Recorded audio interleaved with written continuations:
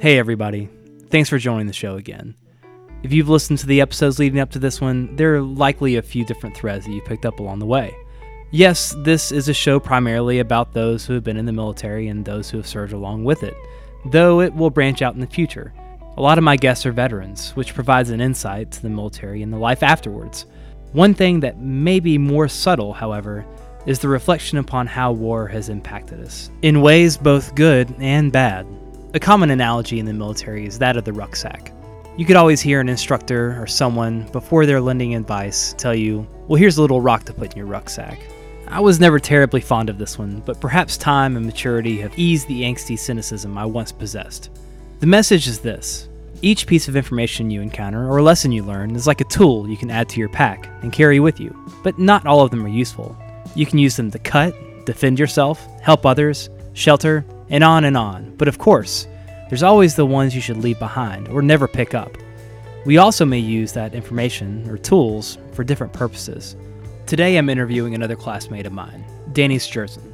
We both spent tours in Iraq and Afghanistan at nearly identical times. We have a common background and an understanding of experiences we share, which makes us brothers in many ways, but those experiences have brought us to different ideological outcomes, for the time being at least. Danny's journey gave him knowledge and perspective, which brought him to a stance of anti-war.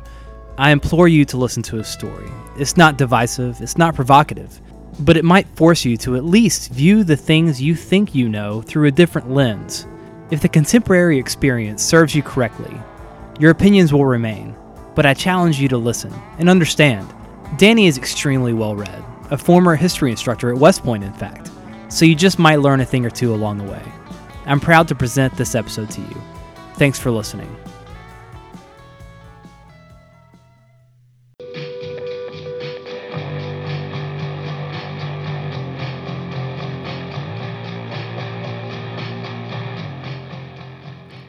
Welcome to No Shit There I Was, a show committed to sharing the stories and experiences of those in and around the military for everyone to hear. So please, relax and enjoy.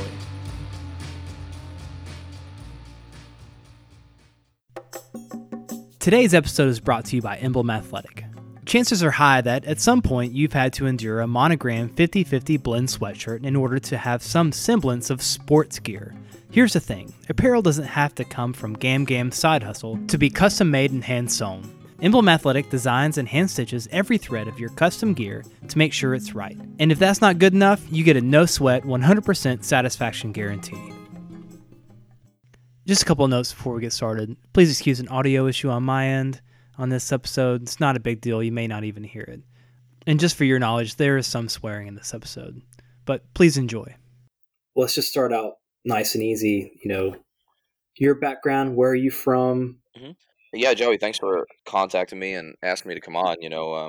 I didn't know that you were doing the podcast, but once you told me about it, I started to, look at the initial episodes you did. And of course, I know Ryan Miller, who was on your last pod and talked about his experience getting wounded and his experience with, the cannabis for veteran issue, which is kind of an interesting entryway to like who I am. I mean, we first met, briefly and some while we were at West Point, but I come from the same borough of New York City as Ryan Miller. So we both grew up on Staten Island.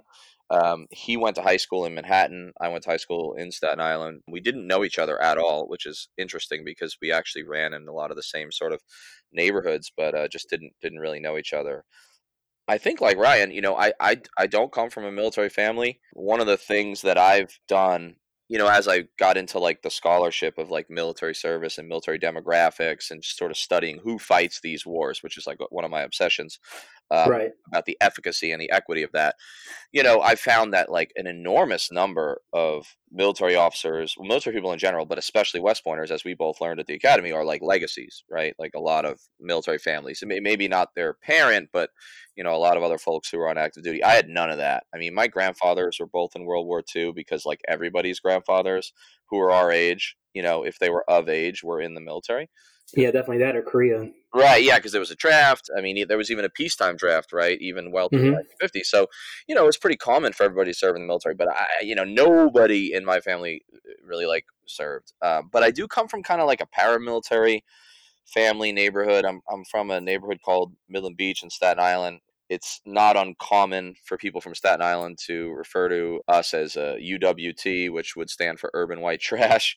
It was the kind of neighborhood, it really was the kind of neighborhood where every family had a lot of sons because there was a lot of Irish Catholics. So there was a lot of boys and a lot of girls. But like in any family, and I can say this about like the families that were closest to us, if there were, an even number of boys, 2, 4, 6, right? I had 4 uncles. Literally half of them, almost to a man, became cops, firemen, garbage men, city workers, and then the other half usually crime, prison, drug overdoses. And in my family, that was literally the case, right? 4 uncles, 2 crime and drugs, both dead now, and 2 firefighters who just retired, like right. big time affected by 9/11. My grandfather was a firefighter, all my cousins. So I went to the academy, second person in my family ever to go to college in the entire extended family. I mean, so West Point was kind of a big deal to them, more so even than me. I mean, I was excited about it because I had wanted to go into the Army because I had grown up very patriotic in like the more standard sense than I am now. Not because I had like a military family, but I was just like obsessed with like, our generation, toy soldiers, GI Joe, war movies. My Yeah. uncles were firefighters, and like there is like a real connection there. Like cops and firemen in New York love soldiers. Like to this day, they'll buy your drinks if you run into cops or firemen in a bar in New York and they find out you're military. So I thought, well, this is a way that I can show that I'm like special and interesting. I can show that I'm a tough guy, I guess. And then really what I was really excited about was traveling and getting away from just like the neighborhood.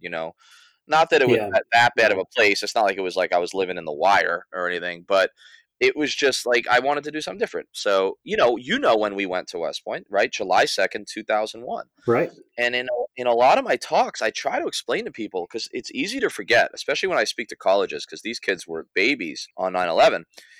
Joining the Army when we were the last West Point class to do this, joining the Army in a time of peace, our expectations, right? I mean, I hope I can speak for you. I think our expectations of what military career or military 5 years after West Point were going to be very No, I different. can tell you. Yeah.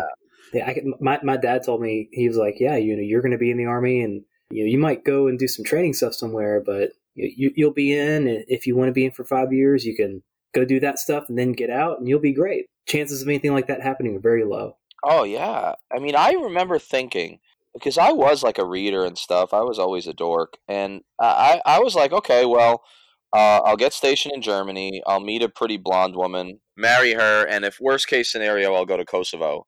And no one dies in Kosovo. Well, no Americans die in Kosovo. So Right. I'll just take some cool pictures. I'll have some good war stories that aren't really war stories, and that'll be that. And of course, we know what happened, right? I was in boxing class. I'm sure you know exactly where you were, right? Yep. Math class, I was in DDS. Yep, there it is. Yep, and only West Pointers would know what DDS is. We got discrete dynamical systems. Yeah. Wonderful class. Oh God. I mean, it affected all of us, and I don't believe in like anyone being more affected by anything else or having a monopoly on feelings or whatever. But it was a little bit interesting for me because when I ran into the gym across from the boxing annex that we were using when the gym was under construction and over to like where the fitness center was, and I was watching this go down. I mean, I was like, oh God, like, okay, A, that's my city. B, my uncles are going or they're dead already. But more selfishly, I was like, okay, so I guess war, probably, right? We didn't really know what that was going to mean. So, Yeah. that was kind of my background. My uncles lived. A large portion of my neighborhood was killed. Just about it's a small neighborhood. I would say about every other street is renamed after a dead cop or fireman. I mean, it is like, Wow. it is the movie version of Blue Collar New York, And so that was Right.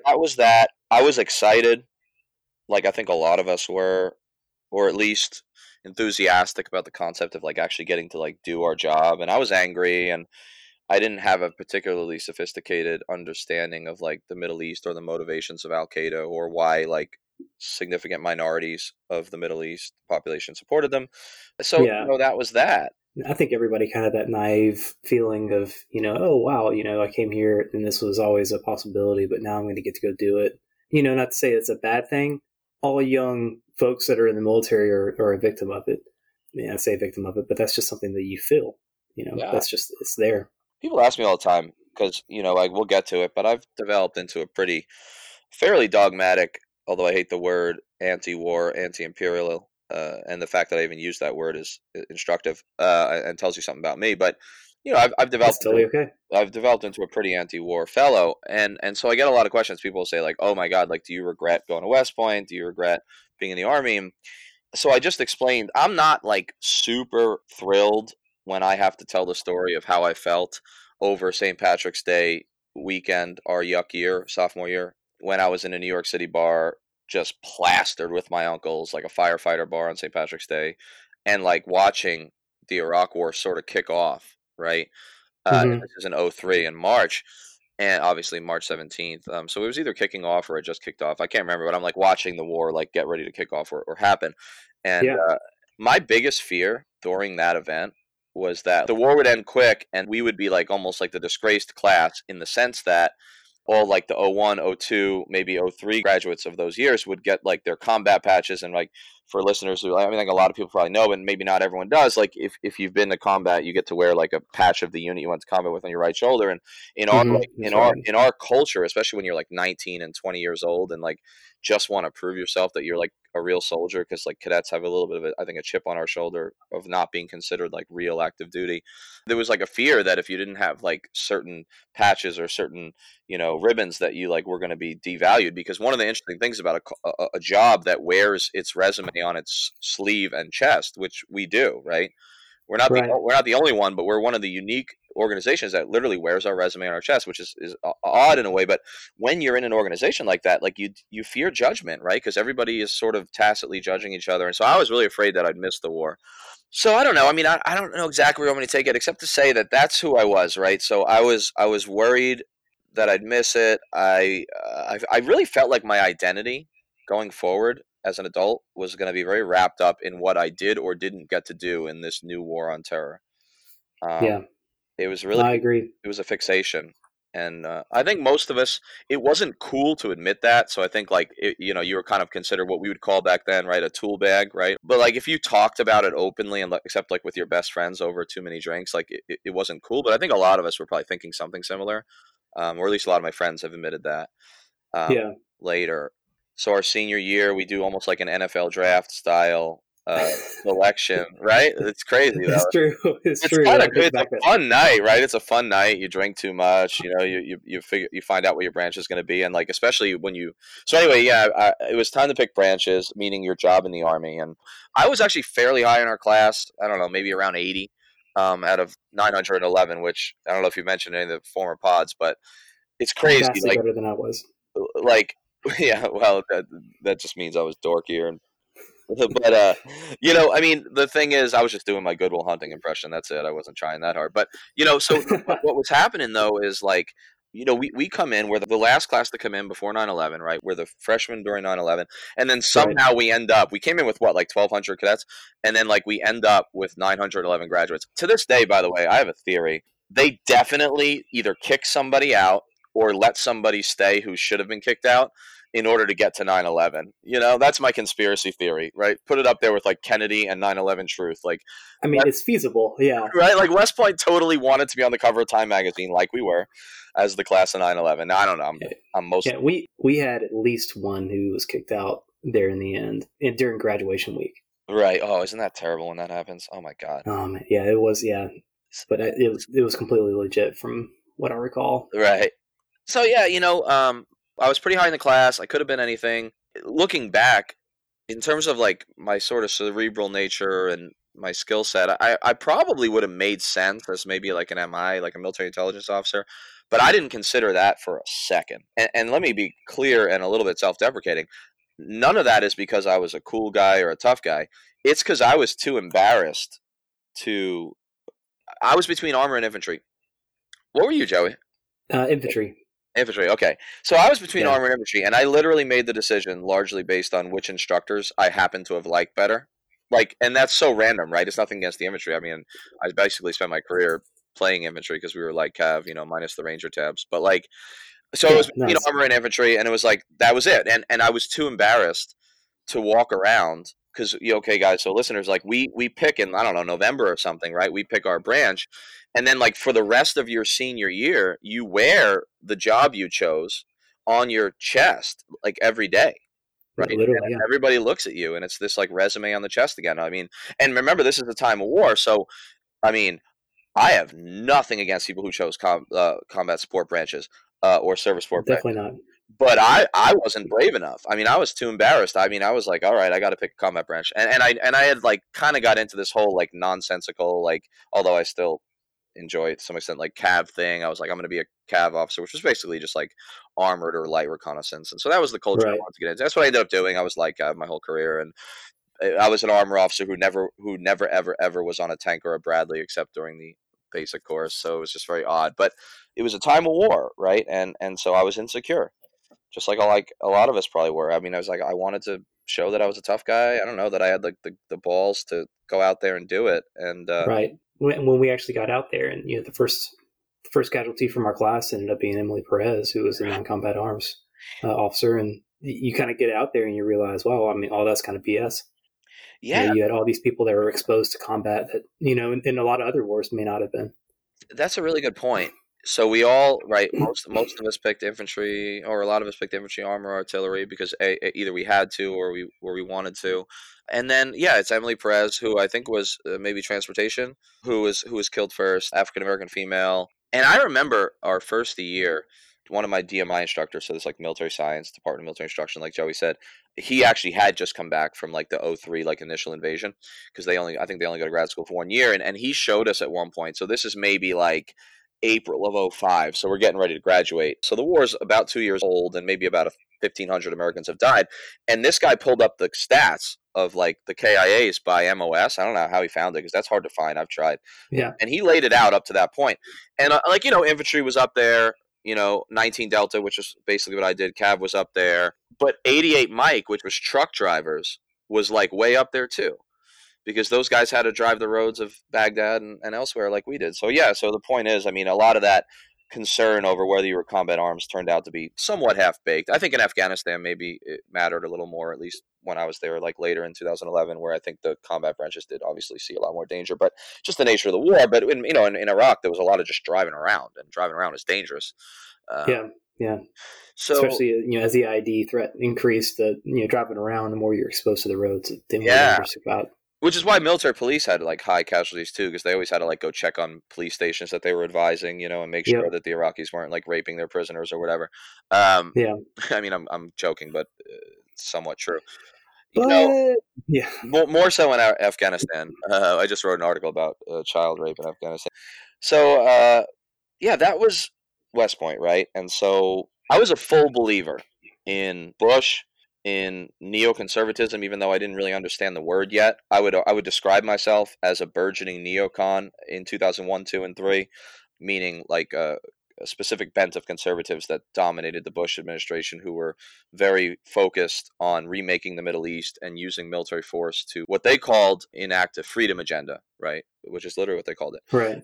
This was their viewpoint. They were very. It was almost like a chauvinistic foreign policy, but they said it was for good intent. We can discuss whether they believed it. I think that we'll probably never know for sure. That was kind of how I felt. I didn't vote in 2000 because I was 17 when I went to the academy. I actually turned 18 in Beast Barracks, which is our basic training, the summer before we start classes. So I didn't get to vote in 2000, but I would have voted for George W. Bush proudly. I was a believer in the Iraq War. I didn't really question or do my research on the background of any of that. I didn't really care that much about the cause of the war. To me, it was just like, okay, 9/11 happened. Muslims seem to hate us. And it's funny because I was a good student in my essays and stuff, especially history, which was what I studied, but I was really good at like social sciences. I mean, when I was discussing some other topic, I was really good at like nuance and making arguments. And yet in the issues that were going to inform my life, I didn't really question much, period. Yeah. Which is kind of interesting because as a contrast, I mean, I guess I was not terribly critical, but I was a little bit critical because I understood with Afghanistan, but with Iraq, I was like, well, I mean, I get it, but is any of this an imminent threat necessarily? I guess I did have questions. I don't know if I really voiced them all that much, but I did have questions, even, even as we were closer to getting to go there. So, yeah. But at the same time, I never like openly jumped out and said, oh yeah, this doesn't seem right. I said, okay, well, that's somebody's telling me I need to go there. I need to go there. That's part of my duty. So. Right. And we were raised on this like professionalism culture, right? Where the idea of Right. like you're a professional first, and so like loyalty to the institution was important. You're not, yeah, critical thinking is good, but there also wasn't really a lot of space or platform to voice those things. And I don't mean that like Certainly not. I don't mean that West Point was like particularly repressive. I mean, I have my gripes with the academy, but a lot of people misjudge my critique and think that like I hate West Point or the Army, and that's just like not true. We'll get into that, but like I mean, shit, I still watch Yeah. every single Army football game every week for my sins. Yeah. They've been good recently, but so I started to have my first doubts my first year, my senior year. This is interesting. I had an instructor who was a just made full bird colonel. No, he was still a lieutenant colonel. His name was James Sedgley. Ty. He goes by Ty Sedgley. And he was a new lieutenant colonel. He had just come back to the academy. He had taught there as a captain in the history department. Really smart guy. Really interesting dude. Like a little bit weird. Kind of he looked like a mad scientist, He was smart and he thought outside the box, and we had this new like colloquium class, which was just like a readings course for history majors where we would just like read and discuss, and there wasn't like a lot of like tests and stuff, but it was really interesting. And so Yeah. he assigned a book at the end of our spring semester right before graduation by this West Point grad named Andrew J. Basovich. Andrew Basovich graduated from West Point in 1969. He branched Cav or armor and then Cav like I did. He served in the 11th Armored Cavalry Regiment in Vietnam. And then he stayed in the Army for a long, long time and actually ended up commanding the 11th Armored Cavalry Regiment just before the Gulf War. And then he retired in like 92 or 93 under some interesting circumstances as an 06 and goes off to academia and has this like born again, like road to Damascus shit go on. And we could discuss why that is, but it's not really important. And he becomes like this like anti-American foreign policy, thinks that like we misjudged the Cold War, thinks that we're overreacting to terrorism, thinks that we're actually acting like an empire. He writes a book called American Empire before anyone's using that word. Anyway, he writes a book called The New American Militarism in 2004. So it's just come out, and Ty Sedgley, a lieutenant colonel in the Army teaching the history department, assigns this book. The book's epilogue, now I don't necessarily agree with this, but the book's epilogue, among its like 14 different conclusions that it sums up, one of them is we need to get rid of the military academies because they're bastions of like elitism and groupthink and blah, blah, blah. We need to get back to the notion of the citizen soldier. Now, whether you agree with that or not, and I'm on the fence about that, I actually don't agree with it, but who assigns that, right? It was crazy. And oh, by the way, Basovich's book, even though it's only 04 when he publishes it, is already critical of the Iraq invasion. So that was the first time, and I bought some of his arguments. I wasn't all in, and I certainly didn't know that we were going to become colleagues, friends, and, full disclosure, like work together like we do now. I had no idea. I would never dreamed it. But me and Basovich, I mean now. But I was like, okay, there's something to this. So that happened. But it was like in the back of my mind, like I started to be like, I don't know, there's something fishy about this Iraq war. But, it wasn't so much that I thought it was wrong as I thought it was unwinnable. So by like 05, 06, I was just watching the war on TV and reading about it. And, it was going really badly, as you remember. Yeah. And I was like, I'm just not sure we're going to win. So I was more like questioning the prudence rather than like the morals or the strategy of it. And so that's where I was. And then I go to my unit, we go to like training, and then we go to our unit. I took over a scout platoon. I had a boss, a lieutenant colonel named Jimmy Phillips. He was infantry because a lot of light reconnaissance or light cav battalions, squadrons were led by infantry officers back then. Yep. So, which was fine. And it turned out to be a pretty good dude. We get to Kuwait before deployment to Iraq. And when did you go? What months were you there? What month and year to what month and year the first time? Let's see. I flew out early November 06 and then got back in January of 08. So I got extended. Oh, yeah. Dude, we were literally there almost the exact. I was there from October 11th until December 30. Yeah. October 11th until December 31st, New Year's Eve. 07, yeah. You were lucky enough to be there for literally the bloodiest months when you add them up of pretty much any possible tour. Have you ever done the math on that? On like when you'd have to show up and when you'd have to leave there to be there for like the most fatalities? I mean, I'm a dork, so this is the kind of stuff that keeps me up at night. But we were there for bad times, I think I knew from about June 06 to about midway through my tour was some of the bloodiest. Was like the bloodiest year. It did slow down, I guess, in late 07, and we can argue about why that happened.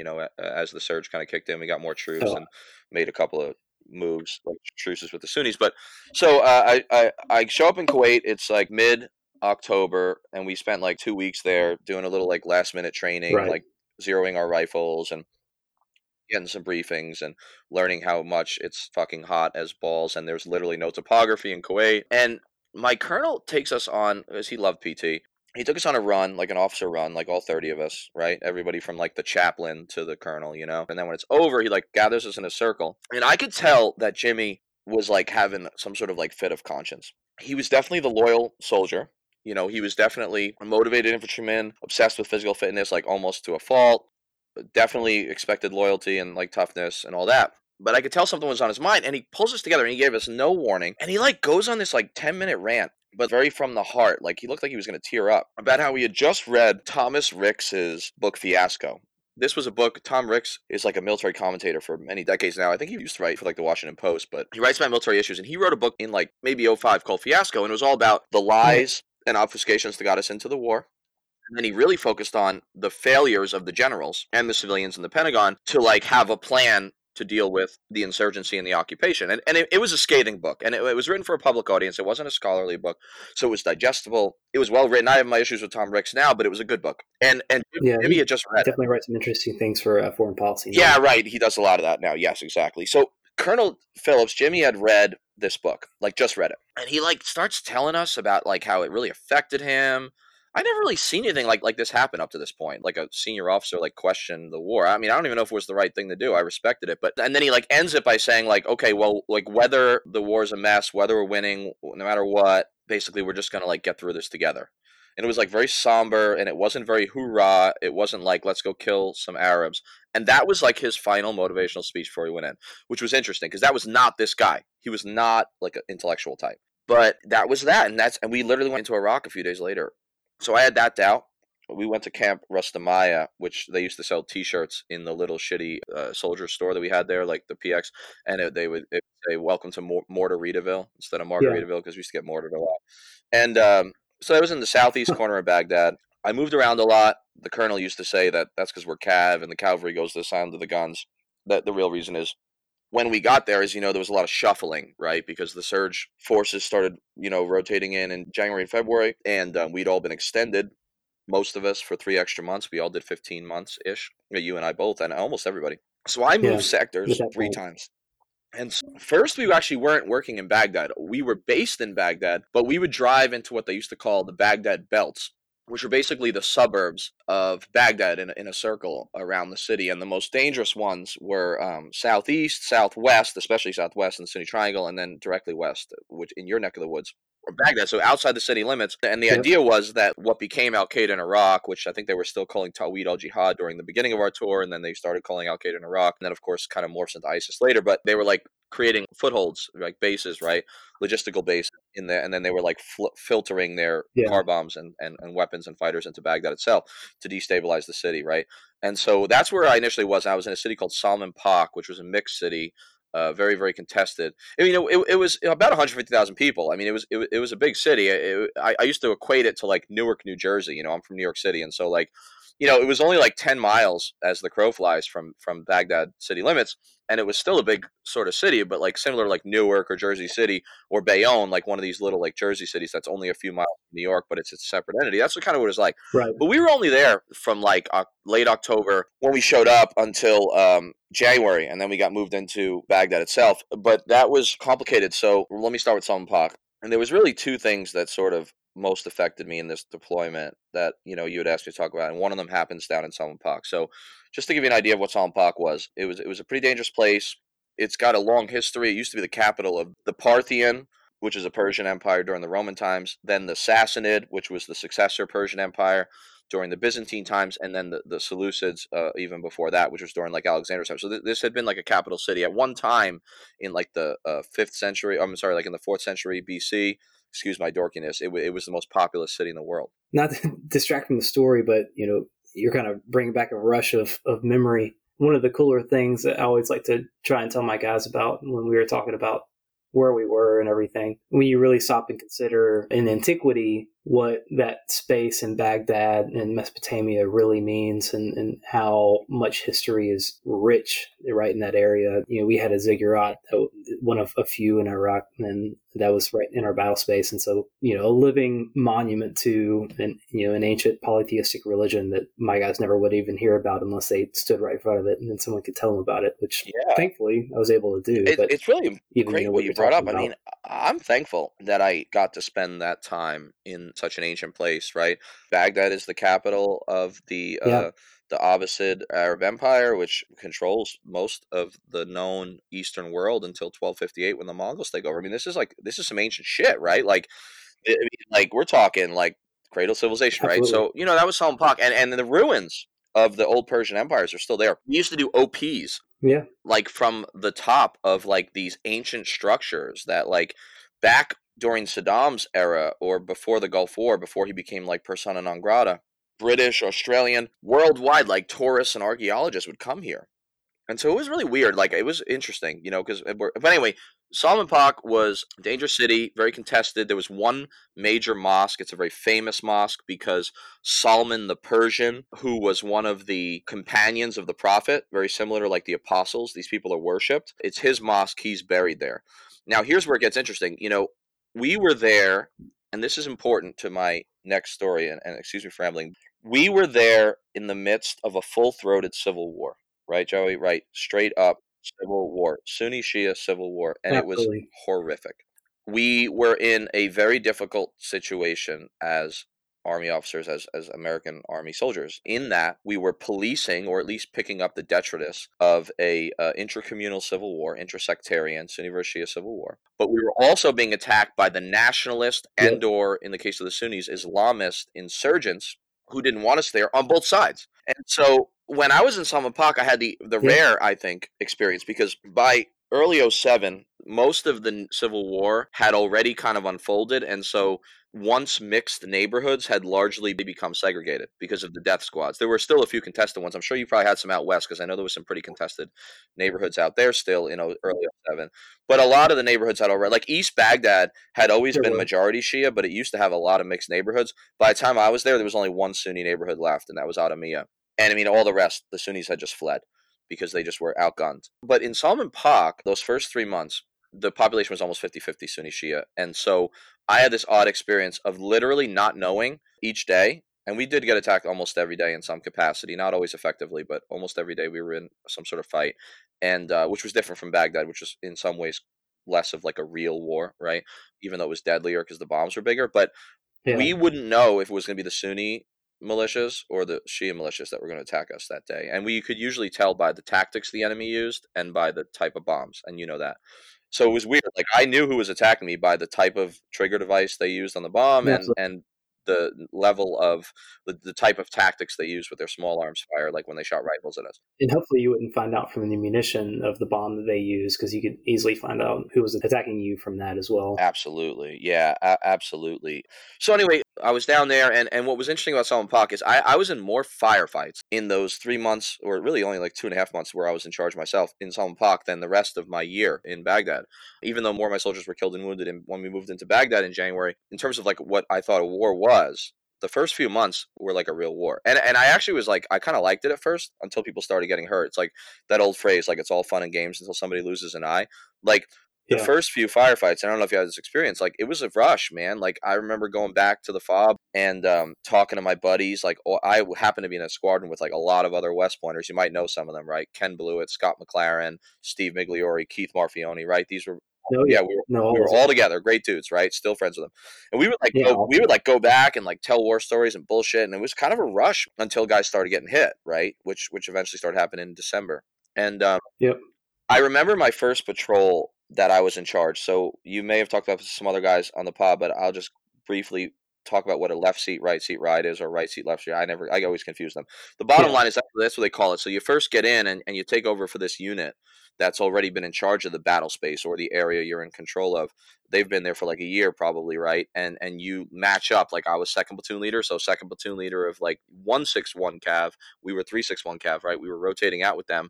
I hung out with that lieutenant. I lived in his room, which became my room, for 2 weeks. I went on patrols. The first week, like, I sat in the back seat and watched him, and he told me everything I needed to know. And then like the next week, his soldiers went home, but he stuck around a little longer, and like I was in charge and he would watch me.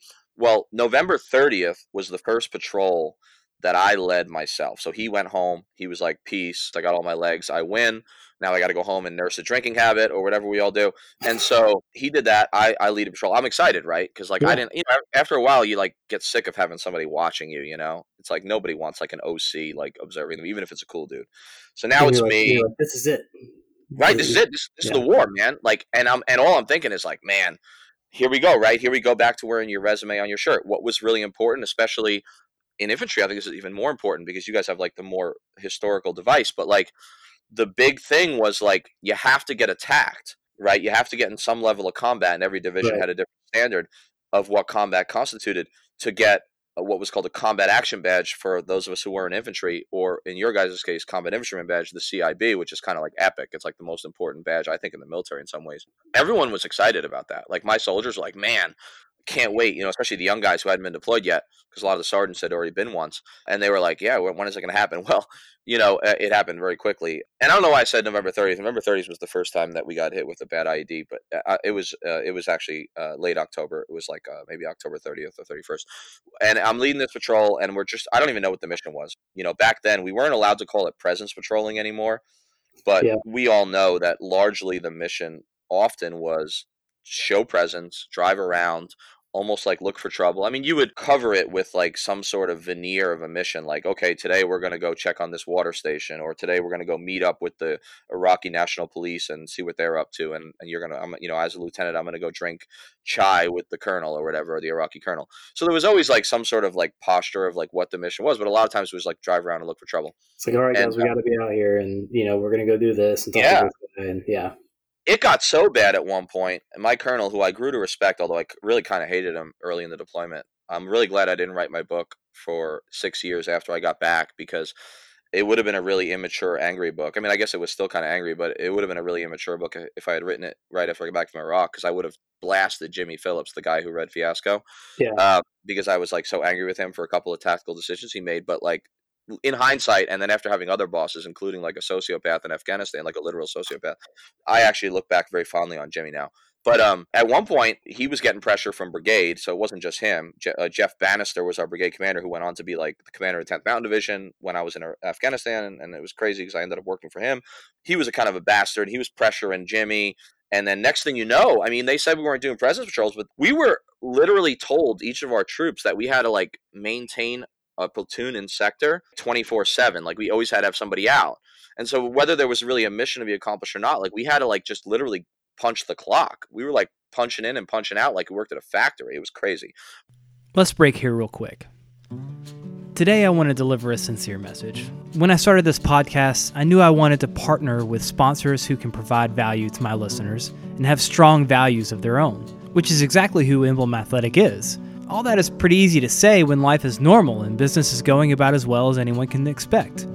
None of us could have guessed at the beginning of the year, when it seemed like we were flirting with some level of armed conflict with Iran, or that Australia was going to burn to the ground, that we would be living through the circumstances in which we find ourselves. Experience teaches me that there are really only two types of people or organizations that emerge out of these situations. Ones that think that they must withdraw to help themselves survive, and those that know they must find ways to help others survive. I don't know about you, but I've always been drawn to the helpers. That's why I'm proud to be associated with Emblem Athletic.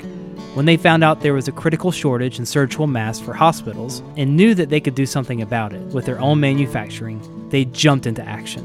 To date, they've delivered over 5,000 surgical masks to their local hospital. I like to support people and organizations that also improve the world around them. Emblem Athletic is exactly that type of company. So next time your unit or organization needs custom, badass gear, work with a kick-ass company that will make sure that you get it. Now back to the episode. But anyway, my first mission, I don't remember what we were going to do. It doesn't even matter. That just shows you. I'm driving down Route Wild between Baghdad and Salman Pak. Kind of a bad road. A lot of people have been killed in the last 2 units before us, especially the unit before the unit we took over for. A lot of IEDs. And we hear a few pops. Turned out to be pistol fire. I was excited by the gunfire because immature Danny thought like, oh, maybe we'll get in a gunfight and I can get my guys their combat action badge and then I can feel good about myself and feel like I'm a real man because I've been to combat. So I tell Damien South, Staff Sergeant South, my senior scout, lead truck, Sergeant lead truck, hey, like beat feet, right? Or in our Humvees, let's find out what the fuck's going on. So we drive maybe a half mile to the sound of the guns, right? Cav style. We get down there and there's like a little bit of a crowd that's formed and there's some chaos and you can tell like something has happened. We pull over to the side of the road and what had happened was these Sunni teenagers, brothers, had been selling black market fuel because as you know, and as some of the listeners will know, and a lot of the vets know, at the time there was like a lot of like fuel shortages, and a lot of the militias would control the gas stations. Yeah, And so definitely. they would control like who got to get in the front of the line and stuff. It was like the early 70s in like America, you know, when people were like literally having fistfights over fuel during like the fuel crisis. It was like that, but like way more macabre and violent. And so people would sell black market fuel. So these Sunni like teenagers trying to make some money for their like poor family were selling black market fuel, but they happen to be Sunni. And this was a contested area. The Civil War was really, really hot down in Salman Park. And a bunch of Shia militiamen from what was called the Mahdi Army. This is the group that at the time was getting some support from Iran, although they later distanced themselves. They were led by this like iconoclastic guy from a very famous Shia religious family named Muqtada al-Sadr. We called him Muki. And so these Mahdi militia army guys, paramilitaries from the Shia sect, drove up in their black leather jackets. I mean, they thought they were like in the jets from West Side Story. I mean, they were like greasers. That's how they used to dress. You could always tell who was in the Mahdi army. I swear to God, it was like out of a goddamn movie. Like, and they pulled their pistols out and they popped these two Sunnis. One guy got shot a few times in the chest, and one guy took one right in the dome. We got there really maybe a minute after it happened. I mean, it was pretty quick. We just happened to be in the right place at the right time, or the wrong place at the wrong time. We pull up, and it's chaos, man. It's utter chaos, and I have no idea what I'm doing, right? I'm the first one out of the vehicle. I'm running to like right into the crowd like an idiot. People are screaming. I don't understand the language. My interpreter can't keep up with everyone who's yelling at him. And I'm looking at my first dead bodies that I had seen, almost dead in one case, and this one dude's brains are on the floor. The older brother and the younger brother, I still don't know exactly how old they were, maybe 14 and 16 or 16 and 18. This guy's been popped in the chest, and he's in bad shape. Yeah. So I scream for my medic. Doc Schrader gets out. He runs over to the one that's still breathing. He vomits immediately. He had never been deployed. He was a PFC. Turned out to be a great medic, so nothing against Doc. Love you, bud. This kid, Edsel Ford, PFC Ford, who was the biggest shitbag ever in garrison before we deployed, always late, always in trouble, got demoted. Everyone thought he was going to be like he was like 5'3" and 120 pounds soaking wet. But it turns out that he had been like an EMT. He joined the Army in his early 20s, so a little older than most guys.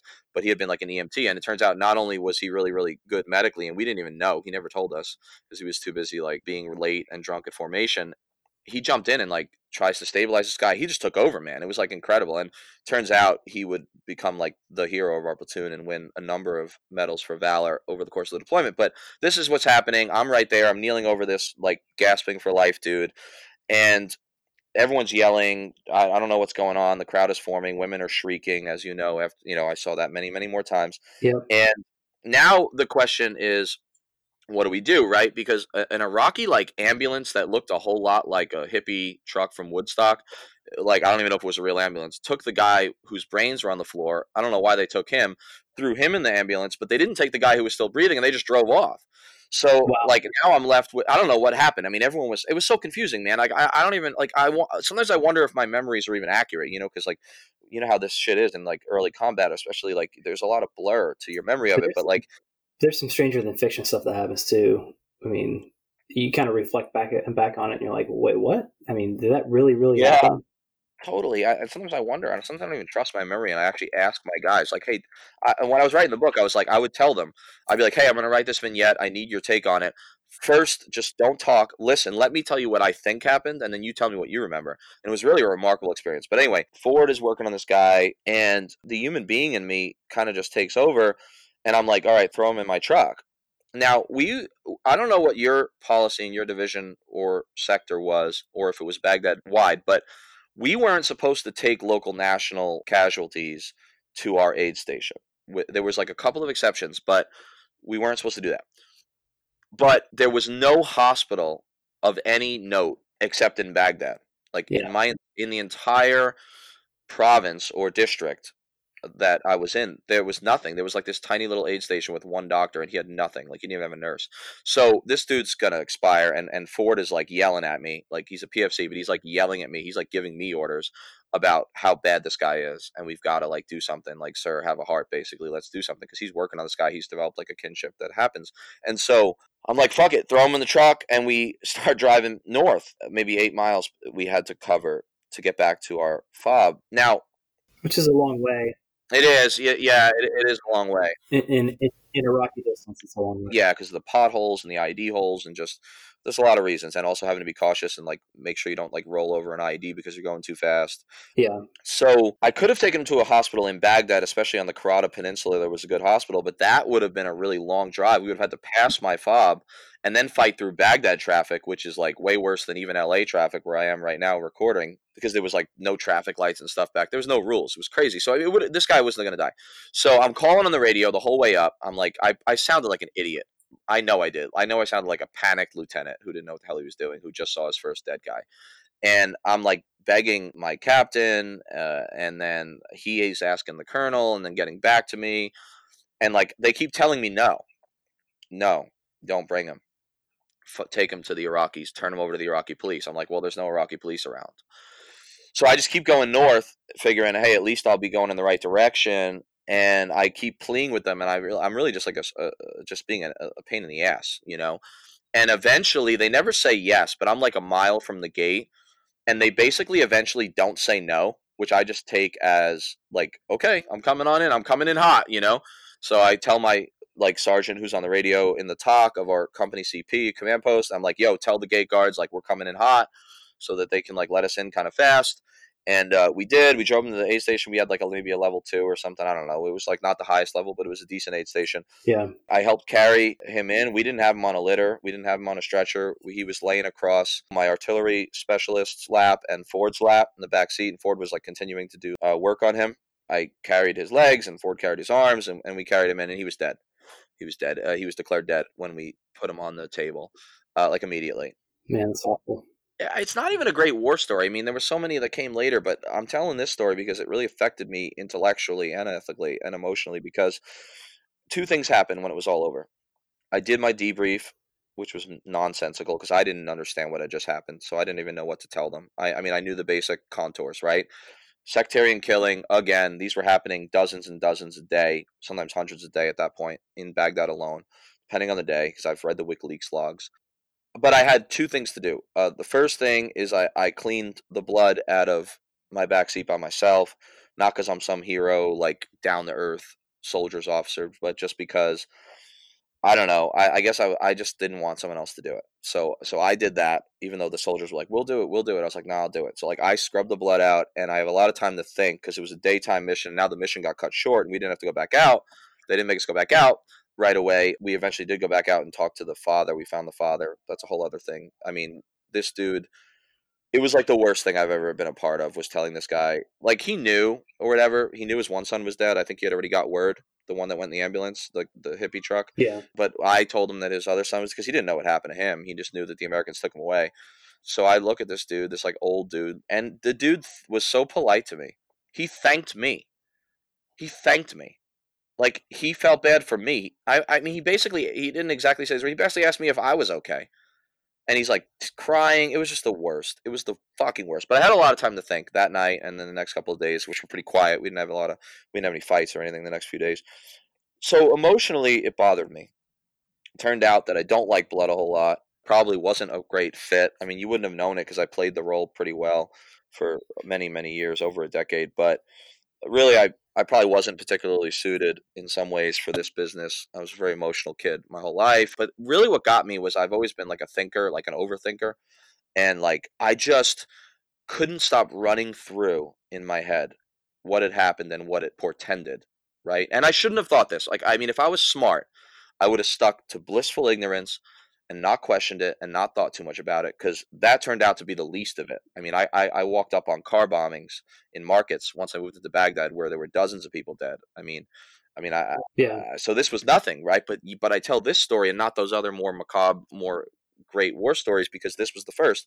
And my favorite poet, Dylan Thomas, who's a Welsh poet from the World War II era and just after, who actually ended up drinking himself to death in a bar called the White Horse Tavern in Greenwich Village. He was a super alcoholic, and it's a bar that I still go to and a lot of tourists go to in a weird, like, the alcoholic poet circuit. Yeah. But he wrote a poem during the Blitz when the Nazis were bombing London.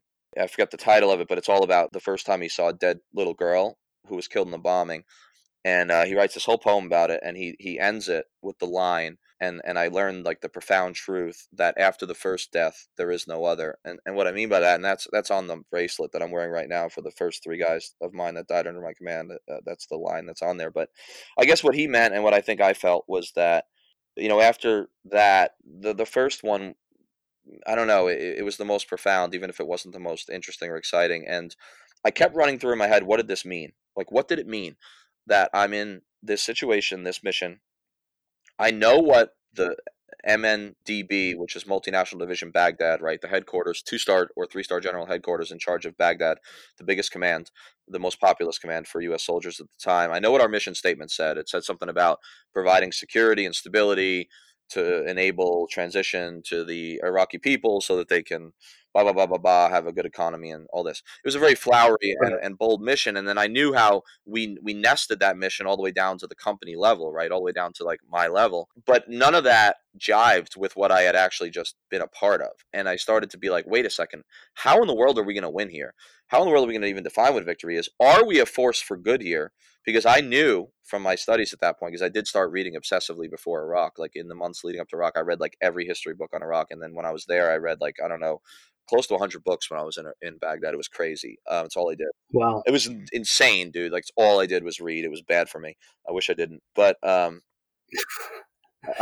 may be one of the first times I've ever heard somebody say that reading is bad right? for 'em, I'm but telling you, man, sometimes ignorance is motherfucking bliss. But I started to think, and so that informed my view that maybe America had caused this, because we did empirically at least unleash the forces of civil war, and then we were being attacked by both sides, and it just seemed like, okay, who wants us here? A lot of people don't. They're killing each other. I'm picking up the bodies, because literally that's what we started doing, and I'm sure you had that experience too in West Baghdad, just picking up the in the morning, right, when they would leave the bodies bound and killed on the soccer fields for everyone to see, like trophies, like big game. So this really affected my view of the war. I don't know. The idealism died, and it was already dying. And I don't buy the whole like pivot points, like one thing happens and it changes everything. I don't want to give that impression. That's not what I'm saying. But what it did, this was a waypoint for me that started to inform. So everything else I saw that was just like this, and then turns out to be way worse, I was informed by that question of what are we doing here? Are we doing any good? Can we succeed? What does victory even mean? Which has to be put in quotes. And of course, no one even talks about victory anymore 19 years later, right, after Afghanistan started. But that was that. And much of my tour, especially once we moved into Baghdad, became not so much policing the civil war, because we very rarely were able to stop it, but just picking up the residue in the form of like bodies and like mourning mothers. And it was really, really ugly.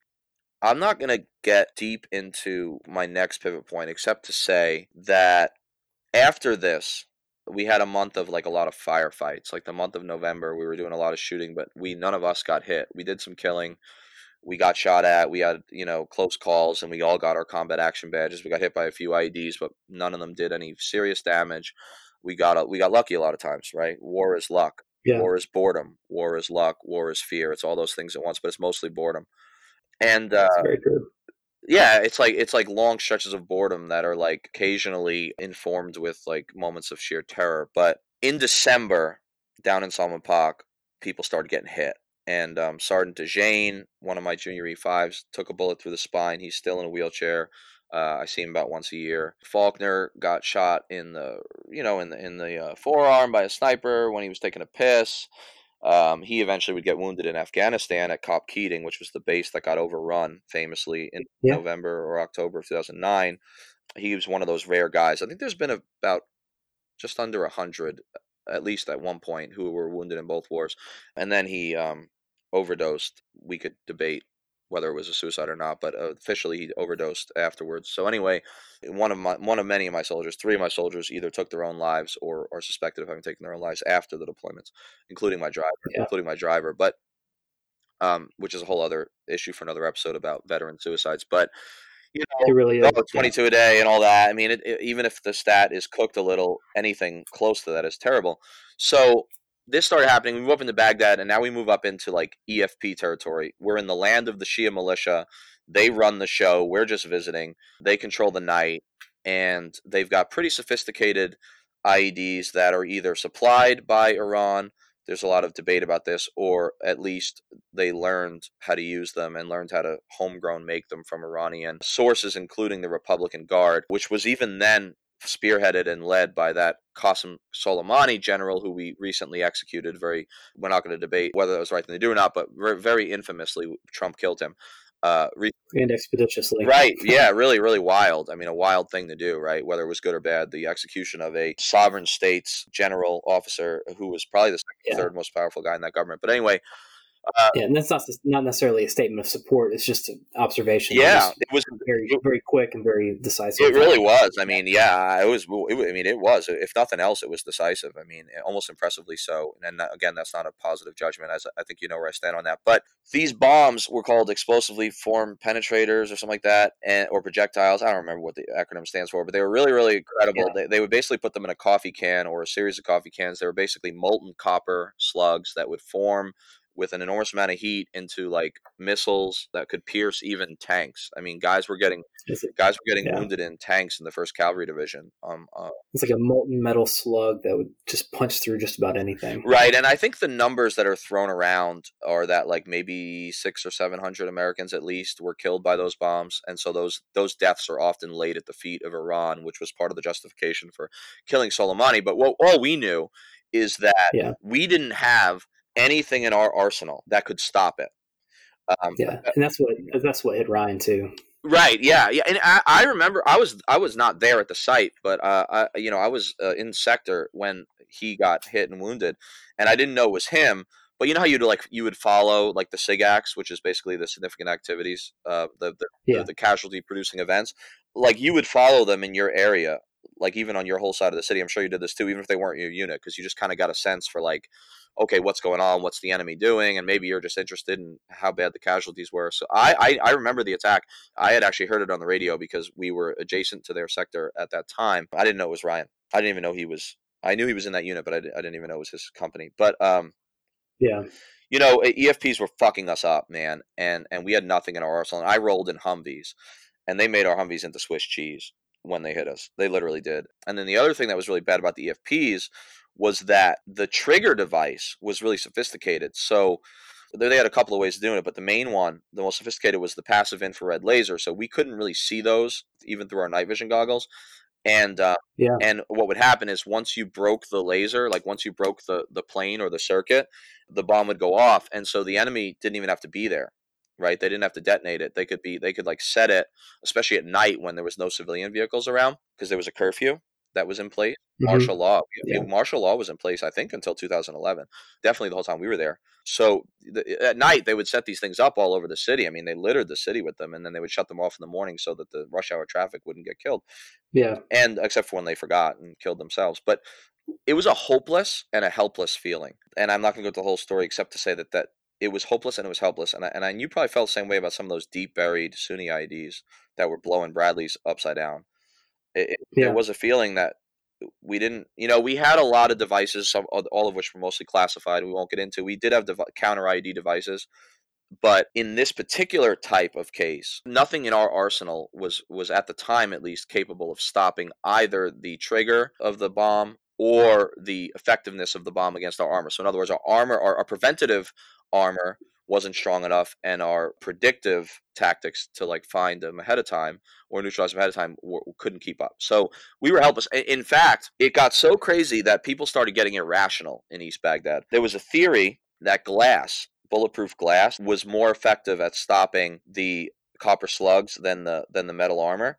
And so people were going to their mechanics, and like there was a fob-wide shortage of glass windows because everyone was stealing them and like bolting them onto the illegally. You weren't supposed to do it, bolting them onto the side of our Humvees. I came to find out later that was largely a myth, but we were so desperate, people were doing it. And then another thing, some people would like joke that they would like spread their arms and legs apart like while they were driving so that like they would at least keep one leg, when the slugs came through. I mean, just dark humor, Yeah. We weren't supposed to smoke cigarettes in our Humvee. I was so sure that I was probably going to take an EFP at some point. I was chain smoking very severely throughout the deployment that I I actually made like a little holder out of electrical tape on the in front of me on the Humvee and like taped it, and then I made it the perfect size to slip a pack of cigarettes. And I would rip the top of the cigarette pack off, and I would just light them off each other as we drove, even though I was setting a bad example because we weren't supposed to smoke in our vehicles. But fuck it. And my theory was like I used to joke with everyone like, oh, when I die, I'm gonna die with a cigarette in my mouth. That's the one thing I can control. And so eventually, yeah, we got hit with a few. One of them was fatal. January 25th, 2007. The first bunch of my guys have been wounded by that point, a lot actually. And then two of my guys were killed and two more wounded, one very severely who pretty much lost an arm. My favorite soldier, Alex Fuller, was in the back seat. He had been my gunner all through training for like a year, and he had just gotten promoted to sergeant very, very young. I adored him. I was too close to him. I was too close to all my soldiers. I made that fatal error. I used to call my young enlisted soldiers by their first name. I mean, they didn't call me that. It was weird because no one does that in the Army, but it was like my term of endearment for them. And everyone thought it was weird. My sergeants would make fun of me. Like, sir, you're like not even a real officer. And I loved him. He was from a very, very, very bad family, like some soldiers. Like I would say a disproportionate number of soldiers are. His mom was alcoholic. She's dead now. He had two brothers and a sister. His brothers were in and out of jail for drugs. His sister was doing a long clip in a Florida pen. And he ran away from home to another state. He was born in Massachusetts, in New Bedford, a really poor town down by the water in southern Massachusetts, closer to Rhode Island. But his family moved to Florida, and like he was just like deep in the drug game as a teenager, and like his brothers were a terrible influence. He actually runs away from home back to Massachusetts when he's like 16, drops out of school, and eventually gets a GED, and then like meets a girl. He meets a girl, Anastasia Stacy, Russian immigrant, Ukrainian immigrant, who's 13, and they fall in love at like a goddamn dance that he crashed on Cape Cod, and they're inseparable, and they end up getting married when he's like 18 and she's like 16. He moves in with her family and makes the decision that he's going to join the Army, and so he goes back and gets his GED, which was a requisite at the time, and at this time recruiting was a problem, so they were taking GEDs very often. And double, triple waivers. Right, exactly. So it was interesting because he got like double and triple waivers in order to get in the Army because he was a high risk soldier, right? He was like low quality as far as the recruiters were concerned. But then he got promoted to E5 in 38 months, which was basically as fast as you could do it. And he got double and triple waivers again, except this time in a positive way. It was a model. The kid was a fucking model soldier. He was everything you read about or you watch in the movies. The guy who's like the thug who makes a new... F. Scott Fitzgerald, the Great Gatsby author, said that there are no second acts in American lives. I disagree. I love Fitzgerald, but Alex Fuller proved that there are second acts, and he was the greatest. He was a mess in a lot of ways. His marriage was always on the rocks, although he adored Stacy, despite dalliances that I would have to get caught in the middle of when she would call me in the middle of the night. I mean, he was like, joys of being the officer. Right, the joys of being the lieutenant, especially the lieutenant who like gets too close to his guys, which I think a lot of us do. He would run out of money every month at the end of the month, and I would like literally like buy him Burger King every night, and he would sit in my car and he would perform his latest rap songs that he would write on little pieces of paper because he was an aspiring rapper. Nice. He was actually pretty decent. Anyway, he was killed. What sucked about it, beyond the fact that he was killed, was that he didn't want to be a gunner anymore. Now that he made E5, he wanted to be a dismount team leader, meaning he wanted to be, we have small platoons in the Scouts. We only have a few dismounted guys who are not either driving or manning the gun, and they're the ones that like kick the doors in and do the raids and jump out of the vehicle if there's a firefight. And he wanted to do that because he was like an ass kicker. He begged me for months, and I finally acquiesced about 2 or 3 weeks before he was killed. And of course, everyone has these stories, and I know it's trite, but I felt very much at the time as a 23-year-old kid officer that I killed him in some way. I don't really believe that anymore because if I would have just like gone with my instinct and kept him on my crew, he would have been in the second truck instead of the first truck. He wouldn't have died. Blah blah blah blah blah. All that contingency. But he was gone. He was chopped meat. He died instantly. He was unrecognizable as a human being. My son, my 11-year-old, is named AJ, but his real name is Alexander James Michael. He is named after Alex. And James was my driver. My crew used to be me, Alex, and James. James killed himself while he was on leave in Iraq. Alex was his best friend. A few months later, when James went home on leave, he hung himself in his closet. And then Michael was the driver of Alex's truck. So that's where my son's name comes from. I don't know. Maybe that's sappy, but I'm glad I did it. I'm glad I did the name. Well, hold up. First of all, it's not tribe. It's not like that at all. And then second of all, that's not sappy. That's that's honoring people that really deserve it. So I think it's important to do that because I think that keeps real memories that matter alive. So Yeah, I mean, I appreciate you I saying don't think that at I all. appreciate you saying that, because I think we all have our doubts about whether we're doing things for the right reasons and stuff, or, I mean, it just comes. There's a lot of self doubt, but that all went down, and more stuff happened. No one else died in the deployment. I did have a pretty high, I think, higher than average casualty rate in my platoon. Bad luck, basically. It wasn't because we were badasses, and I don't think it was because I was a particularly bad officer. But we, I had started with my 19 original guys. 11 were killed and wounded. Actually, after that, because we had a bunch of guys wounded and sent home already. So actually, something that happened that was interesting is that night I lost 4 guys, 3 permanently, 2 dead, 1 sent home. Dux lost most of his arm. He has some of it left, but no use. And then Sergeant Riddle ended up coming back. But I lost 4 more, and I already had like 3 guys sent home already. So actually, I was like, my platoon was shattered emotionally, by the way, after that. And I was really worried that they were going to like basically mutiny and like refuse to go out. And I was really hoping that my boss would give me like a week off, like to like reconstitute my platoon. I got like less than 72 hours, but because I didn't have enough guys to man 4 trucks, and our rule in my squadron, I think that Baghdad wide it was 3 trucks. You had it's MDB. You have to have. But subordinate units can always up the number, right? You can't downgrade, but you can up it. So in my squadron, actually my whole brigade, you got to have 4 trucks to roll out. I didn't have enough guys to man 4 trucks, just gunner, driver, TC, or commander of the truck, because I didn't have 12 guys. So they actually gave me a couple of clerks and a couple of cooks, and the colonel spoke to me personally, Jimmy, and I give him credit for that. He came down, he basically undercut my captain, who was a shitbag, and he was like, "Hey, Dano, like, I'm giving you these dudes, like, you have like basically 72 hours to make them scouts." And I was like, "Oh, sweet." But so that was the deployment. It was 15 months. Things did quiet down a little. Violence did start dropping after July, after August, actually. Once we developed not really a truce, but the Sadr's army kind of like did a ceasefire for a while. But went home. Yeah. I didn't believe in the war at all. When I got home, I was really, really angry. I was in a really bad place. I was drinking a lot with my sergeants when we got back, because you don't work very hard. Work like a lot of half days for a few months after you get back. Get a lot of time off, which is good, and it's also bad.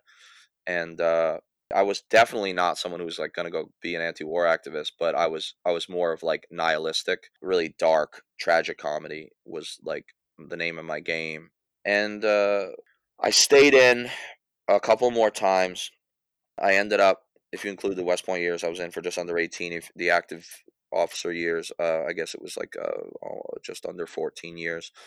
I wanted to get out. I always said I was getting out, especially after Iraq, because I was like, this is bullshit. This is unwinnable. Like, not worth one more life. That's how I felt. But I kept staying, for a lot of reasons. At first, it was, I really liked my ego being stroked. I don't want to give the wrong impression. I work for some good people. I work for some awful people, and I work for some fucking good people that I love to this day. And the people that I did work for, that I did respect, like the company commander who took over at the end of my deployment, who I love, Melvin Porter, who was in command of the troop that got overrun at Cop Keating, because he stayed in the unit, although he switched out right around the time of that battle. But he was like, I remember we were flying out. It was like maybe December, like 24th. It was like Christmas Eve maybe, and we were flying to Kuwait on our way home. We eventually got home on the New Year's Eve, and we're sitting on the flight line with like all our shit, like all our bags, like in the middle of the night. And I remember it was cold, and he like gives me this like speech, like this like pep talk out of the movies about why he knows that I talk a lot of shit, but I can't get out, because if all the good people get out, if the guys with empathy who care about their soldiers, who are smart, if they all get out, who's going to be left? The shitbags and the sociopaths.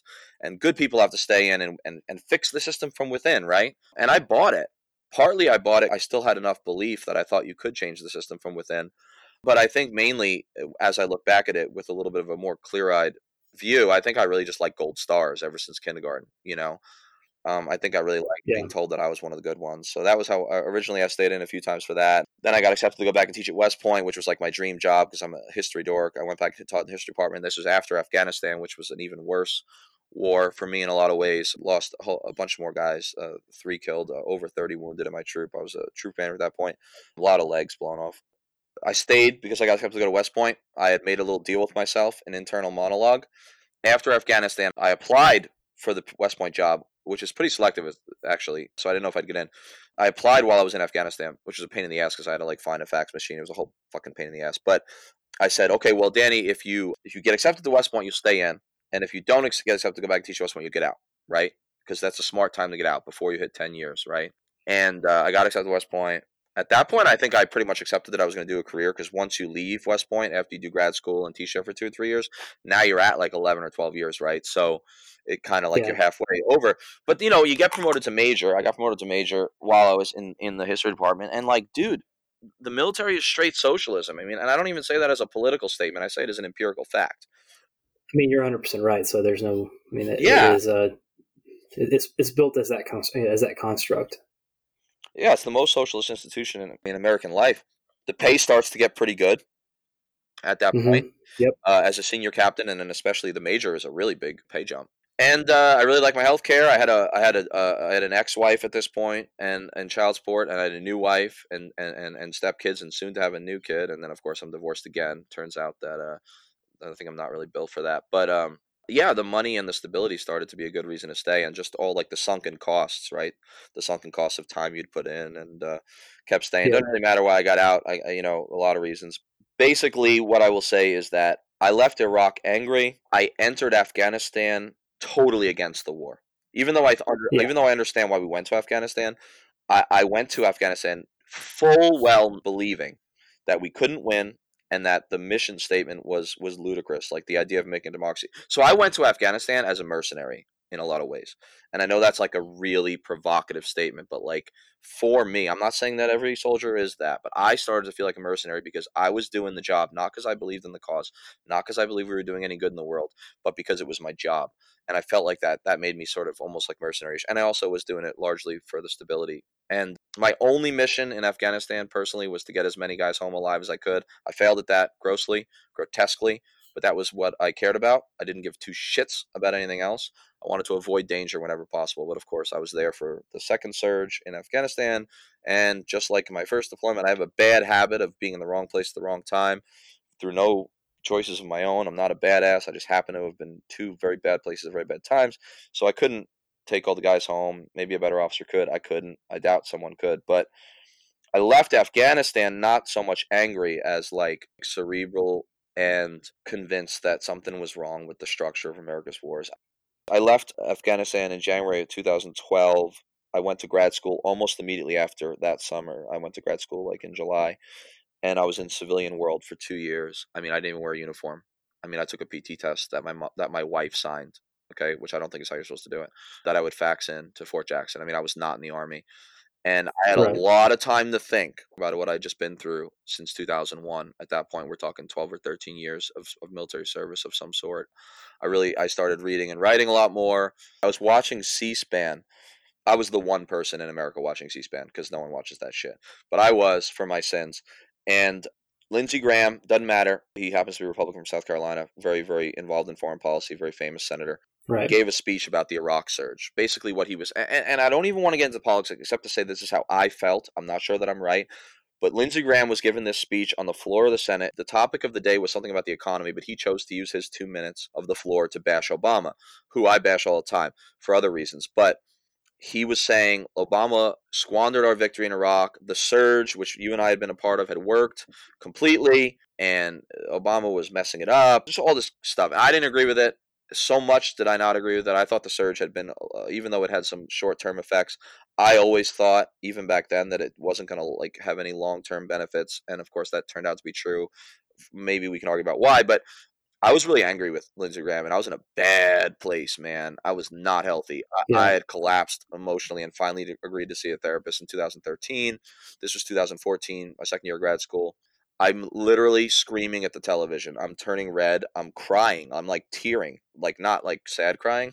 And my wife at the time was like, yo, shut the TV, go upstairs and write about it. Because she knows that I like to write and stuff. I never wrote professionally back then, but I just like to write, like journal and stuff. So I went upstairs and I wrote an essay that was like kind of op-ed, kind of like crazy screed.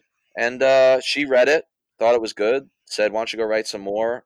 Suffice it to say, 4 months later, I had 90,000 words and I wrote a book. But I didn't write a book about Afghanistan where I just been. I went back to my first war, to the, after the first death, there is no other, Dylan Thomas. And I wrote about Iraq. And I wrote it in late 2014. It published while I was teaching at West Point in October of 2015. And from that moment, the Army was over for me, even if I didn't know it yet. Yeah. At that point, my transition to being a public dissenter, really a dissident on active duty, had begun, and that characterized my career until I retired medically for PTSD in February of 2019. So it's been a year now. I've been retired for just a little over a year.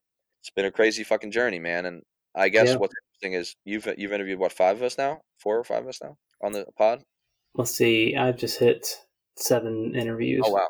Okay. Yeah. I mean, so I guess listeners should definitely criticize my verbosity and my joy in hearing my own voice, but I really hope it doesn't come off as me thinking that I had some sort of special experience, because I have enough friends like you. We know a lot of the same people. We're close to a lot of the same people, which is interesting. Yeah. Almost all of whom had either the identical experience or in some cases a worse experience. So I don't want to like make it sound like I'm special and I had some sort of like crazy deployments, but just this was my journey, and it led me here. It led me to LA, right? I'm sitting in downtown LA looking out a glass window at the beautiful skyline of the land of fake boobs and fake people. And Yeah. I'm here to give anti-war speeches all week at USC and other places. This is where I'm at. Well, and I don't think I wouldn't be here if it wasn't for those stories I just told you. Absolutely. And I don't. Yeah, nothing that you've said is really terribly provocative in the way that your experience isn't particularly. You've had some terrible things that you've had to go through, but a lot of other people have had to go through those too, and you absolutely lay that out there. And I don't think any of your sentiment behind your motivation is inauthentic. There's no leap in logic there that's like, well, that seems irrational, because it's not. There is absolutely an amount of criticism, critical thought that should be put behind evaluating really the way the last 19 years have turned out. Where are we now, and what benefit have we had as a result of them is a completely valid, and two, the prosecution thereof, does it fall in line with the expectations we have of our military, of our foreign policy, of our national stature? I think it's not only okay, but it's a necessity that we look backward in that way and say, can we finally be okay with holding our folks that create national strategy accountable? And I hope we are. But yeah. Well, I think what you're doing, Joey, is pretty interesting, because I think you're doing something that's a little bit unique, because, I mean, I know you didn't just interview West Point grads and soldiers, but I think you do a lot of that, and you plan to do a lot of that. Yeah. You're interviewing 13-ish, 14-ish years after almost all of us first went to Iraq. And so, like, you've put enough space between our wars and the time that we've had to think about it and grow up and Right. mature and experience other things. And I think that this is the right moment, as hopefully these wars start to wind down, maybe, for our generation of soldiers and officers to sort of be like, okay, like, what was it all about? And that can be totally divorced from politics. Like, I've tried to mostly stay out of that tonight. Yeah. But like, I think what you're doing is important, and I don't think I can think of. I listen to a lot of podcasts. I don't think I can think of anybody who's doing quite exactly what you're doing, and it's really cool. And I'm excited that you invited me as one of your relatively early guests, and I'm gonna be listening to everything you do, and it's I appreciate it. I appreciate it, man. And that's precisely what I'm trying to go for. I want to accomplish a few things. One really big one is to help connect people to veteran stories of not just the kind of the stuff that you may never hear people talk about, because people just aren't going to open up to anybody. And I do think there's a problem with the divide. I do think there's a problem with people understanding what the experience is. But the other part of that is, do you understand what it means when you hear on the news that we're sending 10,000 troops somewhere in the world? Are you holding your politician accountable and saying, is that necessary? Should we be doing that or not? And the answer might be yes, the answer might be no, and our opinions might be different on that. But the other part is also showing people that there is a way that you can actually have these conversations with people that you disagree with. Yeah. And you can disagree with people and be civil about it and be fine with it at the end of the day. And there's more to it than that, but those are some things that I do want to do. Well, there's not enough civil discourse anymore, and that's just true on the left where I live, as it is on the right. Absolutely. Nobody talks, and I do think, and I don't want to be self-righteous, because I do think that's the original sin of the soldier, is self-righteousness. I think we're all guilty of it.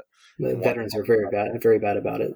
Yeah, we all are. I mean, like, there is this sense, though, among some veterans And I think it's dangerous, and we should avoid it. We should eschew it. We should go against it when we start to feel it, to be like, only our opinions matter because we've been there and done that. And I think that's dangerous talk. You mentioned the civil military divide, and I want to just read a very, very short thing. You said that you think there's a dangerous divide that's sort of happening, right, between like veterans and non-veterans, the military, the civil military gap, they call it, right? Yeah. And I'm reminded of Admiral Mullen, and again, I'm going to keep politics out of it. It doesn't particularly matter. Admiral Mullen was the chairman of the Joint Chiefs during the first half of the Obama administration. Yeah. Very smart guy, right? Mike Mullen. Yeah, undoubtedly a very smart guy. Skeptical in some ways of the wars, I mean, within the system. But he gave a speech, as a lot of listeners might know, at graduation day. The president rotates every year, which academy. So like it's Navy one year, then it's Air Force, then it's Army or whatever. If the president doesn't come, it's usually the vice president, the secretary of defense, or the chairman of the Joint Chiefs, right? I think that's the circuit. Right. Who goes to their schools. So these speeches are kind of important. They're famous. Actually, sometimes they're used by the president as like policy speeches, like to lay out new policies. In fact, yeah, didn't George W. Bush do that in class 2002? Yeah, the 02 class, the first class to graduate while we were there right after 9/11. I mean, he laid out his preventative war doctrine. But anyway, Mullen in 2011 did come to West Point when he was chairman of the Joint Chiefs, and he described the civil military divide thus. He says, "I fear that we don't know them and they don't know us. We generally don't speak their languages. We don't understand their histories. We don't know their families. We don't know how work is done.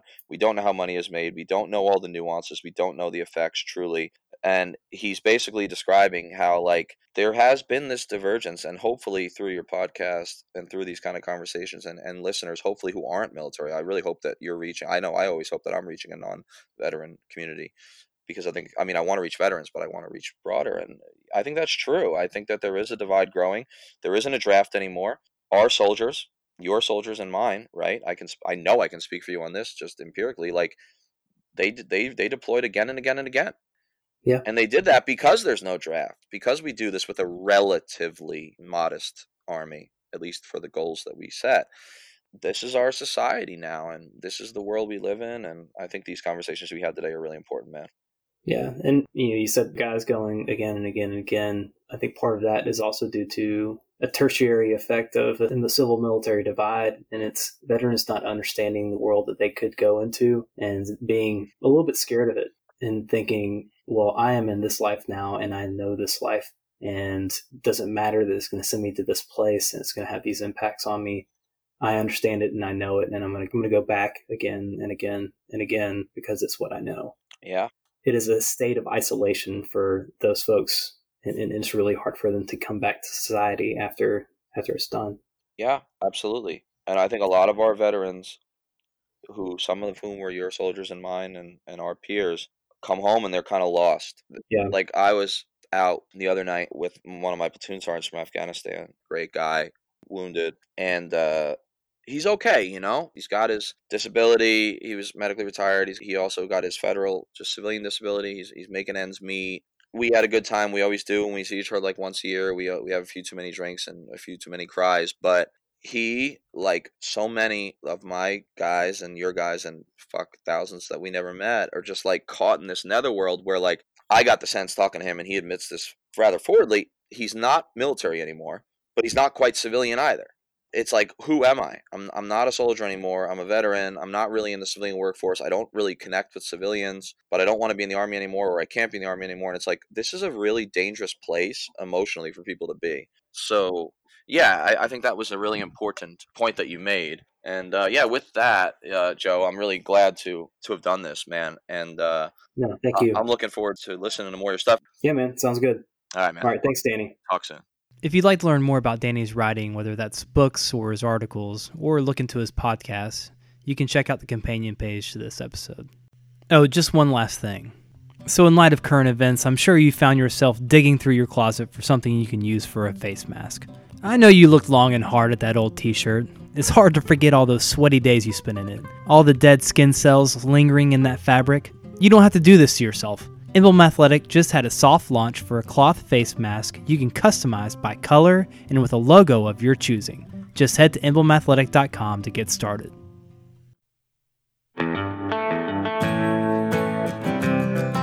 Thank you so much for taking time to listen to the show. If you liked it, please share with family and friends, and please consider leaving a rating or even better, a review. It really does help. And while you're at it, hit the subscribe button wherever you listen to your podcasts. If you'd like to connect with the show, you can visit the website at nstiwpodcast.com. Follow on Twitter at nstiwpodcast1 or on Instagram or Facebook at nstiwpodcast, where you will receive additional notifications as well as additional content. If you're enjoying this podcast and would like to see it continue to dive into bigger and better stories, consider donating. Navigate to the website where you can read how the donation will be used, and you can easily donate over PayPal. On a final note, if you or someone you know has a story worth telling, please submit a summary via a contact form on the website for consideration. Thanks again, and get out there and do something worth telling about.